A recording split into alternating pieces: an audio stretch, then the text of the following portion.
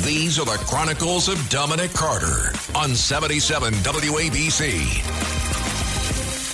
When is enough enough? We are tolerating this migrant situation, a lose-lose, no net gain.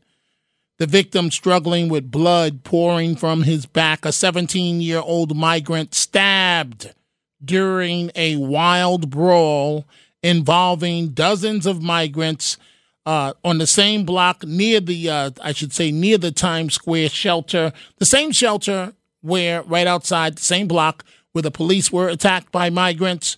And the knife, according to witnesses, was still sticking out of his back when he went down. A large knife, one of those butcher's knives, if you will. The victim, believed to be from Nicaragua, was chased by a large group of migrants. And so I'm looking at my Twitter, and DMS, she says, can you imagine what it will be like in the summer? DMS, no, I can't. I really can't. She says, feels like teams drawing their battle lines, the crossroads of the world, more like the crosshairs of the world. You are correct. You are so correct.